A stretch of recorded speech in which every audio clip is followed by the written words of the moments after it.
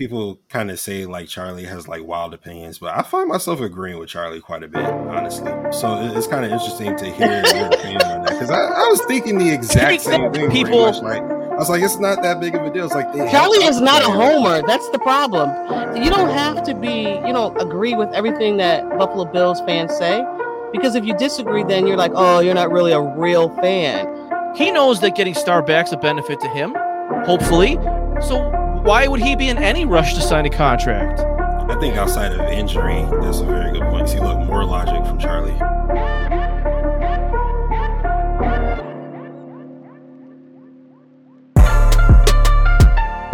Charlie, let me ask you a question.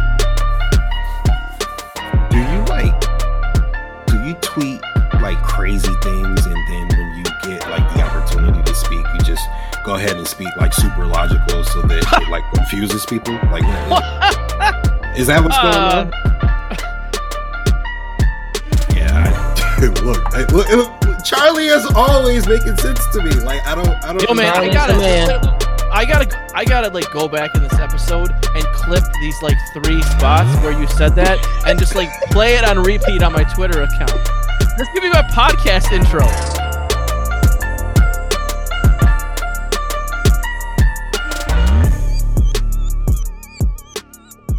Bills Mafia, what is up? And welcome to another edition of the Halftime Adjustments Podcast. My name is Charlie Gross. I am your host. You can find me on Twitter at Charlie_Gross_. The Buffalo Bills have finally beaten the Kansas City Chiefs. Happy Victory Wednesday to everybody listening. I got to admit, there was a lot of nerve-wracking times for me in this game. A lot of frustrating times, certainly at the beginning. We'll get into all of that, but I don't think I can record this podcast without obviously talking about some of the news. Obviously, last week we had some news on Urban Meyer doing just some dumb things that he probably did all the time in college because it was college and nobody really cared, but stuff that you can't do in the NFL that has nothing to do with the actual game. And obviously yesterday, or I guess maybe Monday night to be exact, Tuesday morning, whatever, John Gruden was fired, although officially he resigned. He was fired due to just being really just a big douchebag. The league was investigating the Washington president, Bruce Allen, for sexual misconduct. I'm sure a lot of you are familiar with the Washington football team's sex scandal thing that was ongoing for years. Well, John Gruden and Bruce Allen are good friends from their time in Tampa Bay, and John Gruden decided that he was going to pretty much insult every group of people possible in a bunch of emails using his, I believe it was his official, I believe he used his ESPN account for some of it, his Raiders account for other stuff, but the real reason they were able to get all these emails is because Bruce Allen decided to use his official Washington football team email account. So I suppose that when that's an official account, the team keeps records of those, and the league acquired those and obviously read them and then leaked them to the New York Times, and John Gruden is now fired/resigned, and he should be, and this shouldn't also really be surprising in the league. I'm sure there's a lot of other people in the league that don't really feel like John Gruden's comments were a problem, and that's why no one really mentioned it before that. Obviously, Bruce Allen didn't, as I mentioned. So I don't think John Gruden will ever work in the NFL again. It remains to be seen if he'll work with anything even affiliated with the NFL, whether he goes back to ESPN or some other television network or what he does. But quite frankly, I suppose it doesn't even really matter. John Gruden is a douchebag. We all kind of knew he was a douchebag, and his racist and homophobic and whatever other phobic rhetoric finally caught up with him, and he's fired. And good riddance, because, like I said, he gave off the impression of being a piece of shit. Obviously, he is a piece of shit. So, that's that. But as I said, the Buffalo Bills beat the Kansas City Chiefs on Sunday night in a game that was maybe one of the weirder games that I've seen recently. Obviously, there was an hour and 15-minute rain delay, which rarely ever happens in the NFL, or lightning delay, whatever you want to call it. And this is kind of a game where, I went into it thinking that probably the same way the Bills were thinking about it, at least a little bit, and certainly how they thought about it last year, which is we need to score, and we need to score a lot. Kansas City had been struggling a little bit, but you're never quite sure exactly what you're going to get until the game starts, the game is played. And it started off pretty good. They held the Chiefs to a field goal, and then came back and scored a touchdown, and things were going really well. And then the penalties started to happen. And then Josh Allen decided that he was going to go back to his rookie year and take some moments from his rookie year and implement them into his game this year. And, of course, he decided that it would be a good idea to take an 18-yard sack, which made absolutely no sense at all. There are times where he's still prone to this. And obviously, I've said in the past that this is something that there's variance in his game. This is something that may happen for the rest of his career from time to time. And while we should all sort of accept it, it's still frustrating to watch, It's just like, dude, what the fuck are you doing? You can't make every play. Just take the sack, take the 8-yard sack or the 5-yard sack instead of the 18-yard sack. It's not a use for it.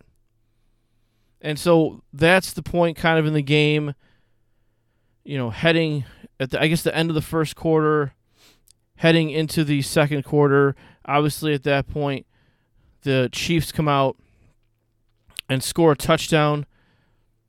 So at that point it's 10-7, and I'm kind of thinking, this isn't going to go well from this point on. However, Josh Allen answers back with a touchdown pass to Emmanuel Sanders. And once that happened, I don't want to say that the floodgates kind of opened, but you could tell that things were going to be different in this game.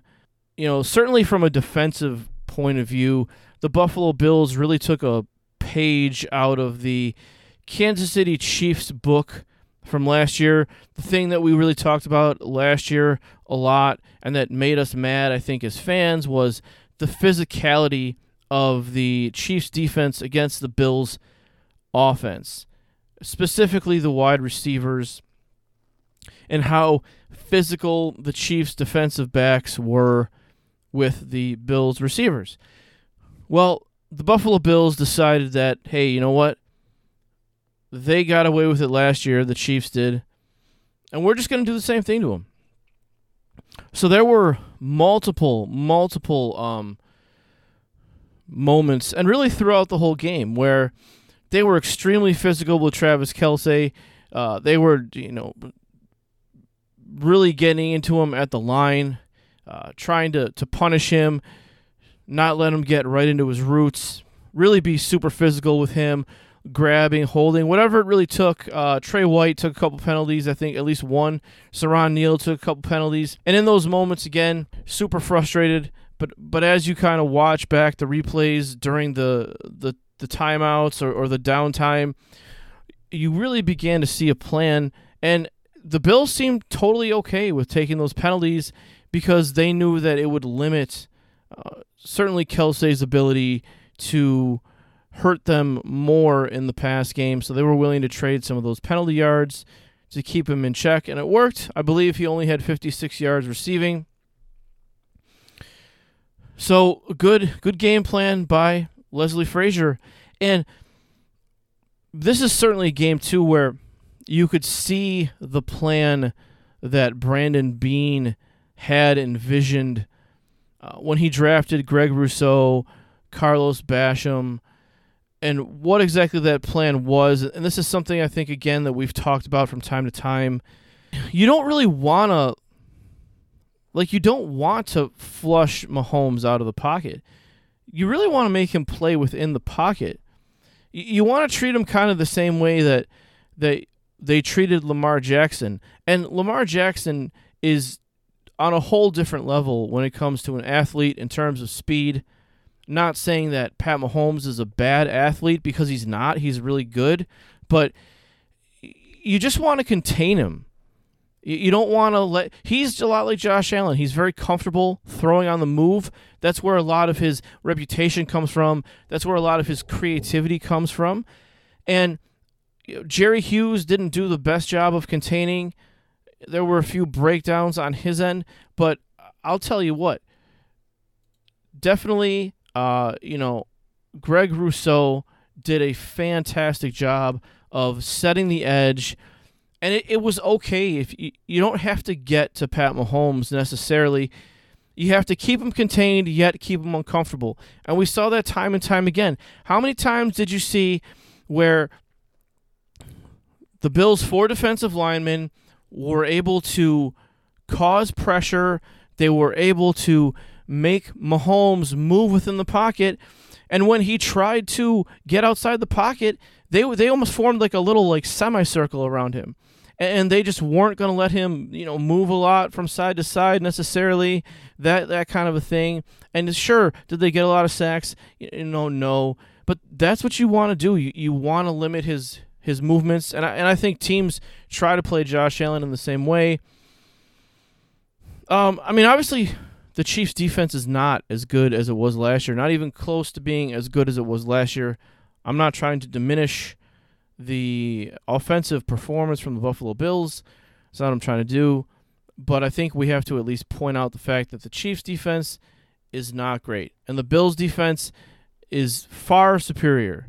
So the only question is can the Bills, can Josh Allen, as Joe Marino likes to say, meet the moment? Can they answer back when necessary? Can they make the most of their opportunities? And they did. They beat the Chiefs by 18 points. The Chiefs are in trouble. I'm not going to say they're not going to make the playoffs, but they have serious issues on that team. And it was nice to see Josh Allen make plays when he needed to make plays. And this, again, wasn't a great, efficient game from him. His completion percentage isn't through the roof. His completion percentage isn't super impressive.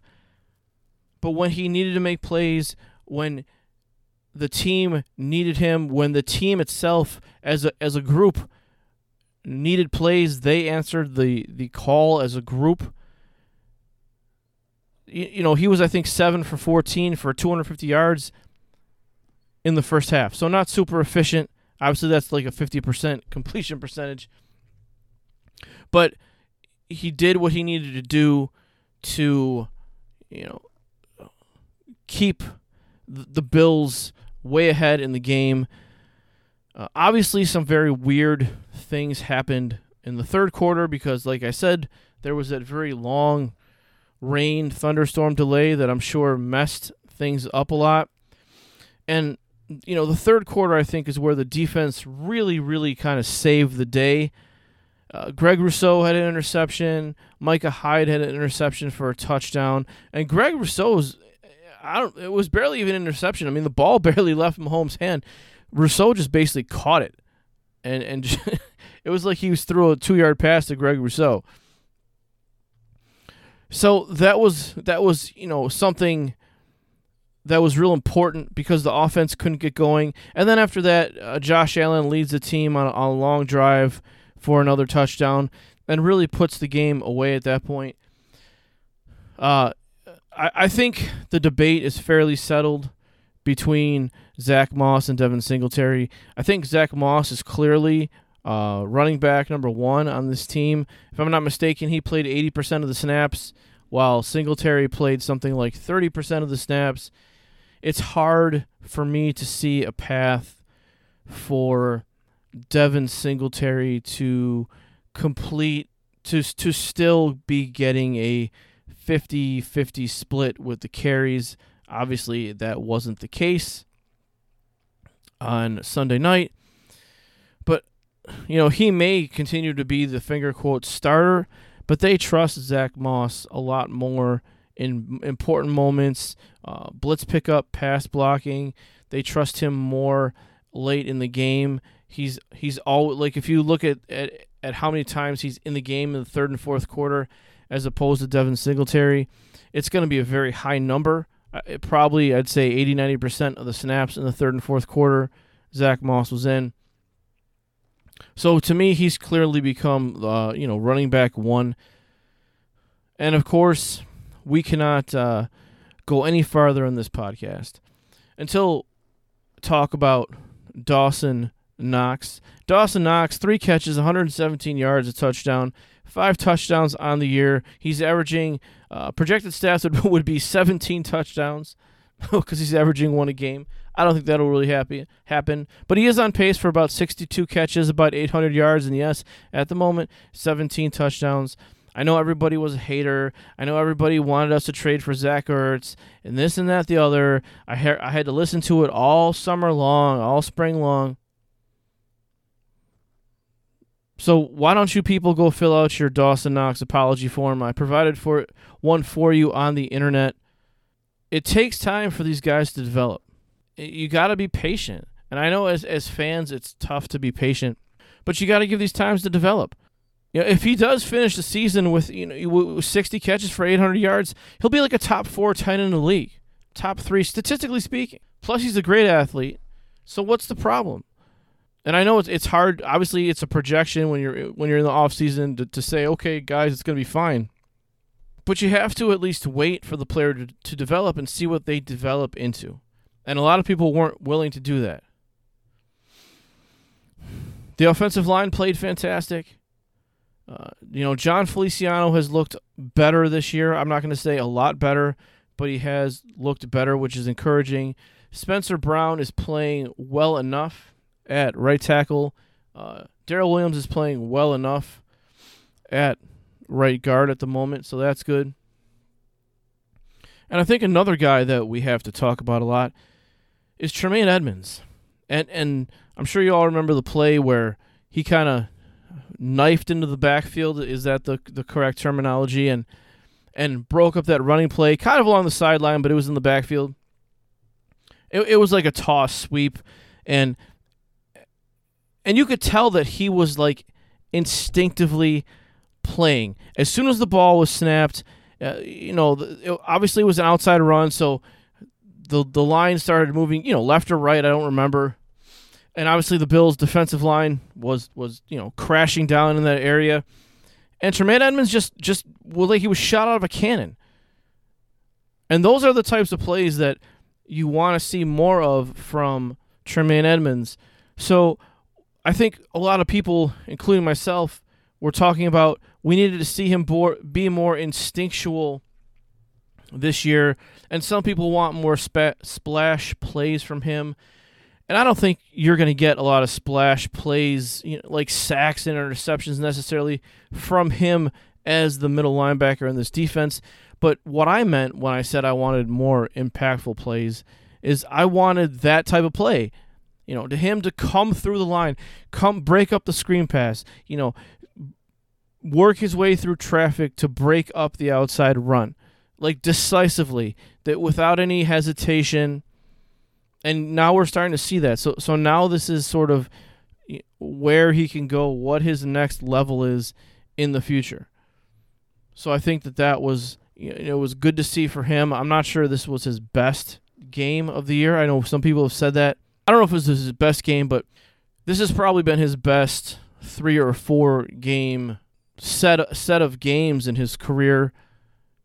They didn't really seem to miss Matt Milano that much, and I think it was actually a good thing that Matt Milano was out And the reason I say that is because I feel like the Chiefs did try to run the ball a lot, and I think A.J. Klein is a better run defender than Milano is.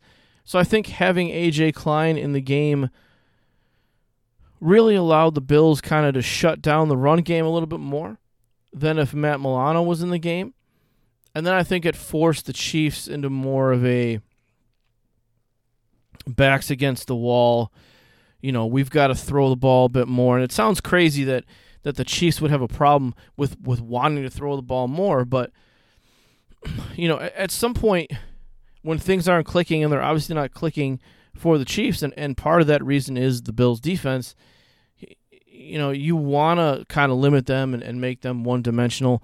And I think the Bills did the best that they could making the Chiefs one-dimensional. Special teams was okay, not great. I don't think it was terrible. I just don't think it was great either. It was kind of somewhere in the middle with that, I guess I'd say. And obviously, Isaiah McKenzie and Gabe Davis, and to a large extent, Cole Beasley, are not part of this passing game right now, which in a way doesn't surprise me. I mean, I don't want to say that Cole Beasley is non-existent because he had 11 catches against Washington 2 weeks ago. But all these people that think that Gabe Davis is ready to be a number 2 receiver and this, that, the other, he's been targeted literally like 6 times this year. He is not he's not a top 4 option or even top 5 option for this passing offense right now. So I don't know how you go from that this year to being, the number 2 wide receiver next year. I think if you look at a guy like Emmanuel Sanders, he's light years ahead of Gabe Davis in almost every facet of the game when it comes to playing wide receiver. So I know some people have been asking about, well, where's Gabe Davis? And, my thought at this point is, who cares? They're obviously doing quite fine with him playing on a very limited basis and him getting a very limited number of targets. So I don't think that's going to be an issue. Obviously, if somebody gets hurt, then he becomes more valuable. But nobody's hurt right now. So he's not the beneficiary in terms of targets and catches and touchdowns of somebody being injured because there's nobody injured. So next week, the Bills go to Tennessee to battle the Tennessee Titans. Revenge game, obviously, for the Bills. They lost 42 to 13 last year or something. The Titans aren't great. I might even say that they stink. Certainly, they have some serious issues over there. Yes, they have Derrick Henry. Derrick Henry has never really impacted the Bills-Titans games very much. The Bills have always done a great job of sort of holding him in check. And the Titans' defense is, to be completely honest, pretty terrible. So while I guess technically this is a bit of a losable game, I don't expect it to be a game that the Bills will really struggle in, really have a hard time moving the ball. I know a lot of people have been wanting that sort of Josh Allen breakout performance, and I think it could come against the Titans. I think you could see the Bills score, I don't know, like 45 points, 50 points against the Titans. It's certainly possible. Tannehill's not having a great year. Their offensive line isn't fantastic. And as I said, the defense stinks. So those are all sort of indicators and not really secrets for success for Tennessee, but for the Bills, maybe that is the case. Regardless, the Bills are 4-1, and I believe that you can safely say at this moment in time that they are the best football team in the AFC. The NFC, I still think the best team in the league is Tampa Bay. I also think the Rams are really good, and then I have the Bills right in there with those teams. So we'll see what happens in the future. I hope that you guys enjoy the Tennessee game. I'm sure that it's going to be a win. I'll throw my official prediction up on Twitter near the end of the week. But with that said, I just want to thank everybody for listening. Please check out the podcast network. Check out the YouTube channel. Check out the merch shop. We just got some new merch in there, so that's very exciting. Follow Built in Buffalo on Facebook, Twitter, Instagram, all that stuff. And as always, Bills Mafia, find a way to embrace your growth mindset and trust the process.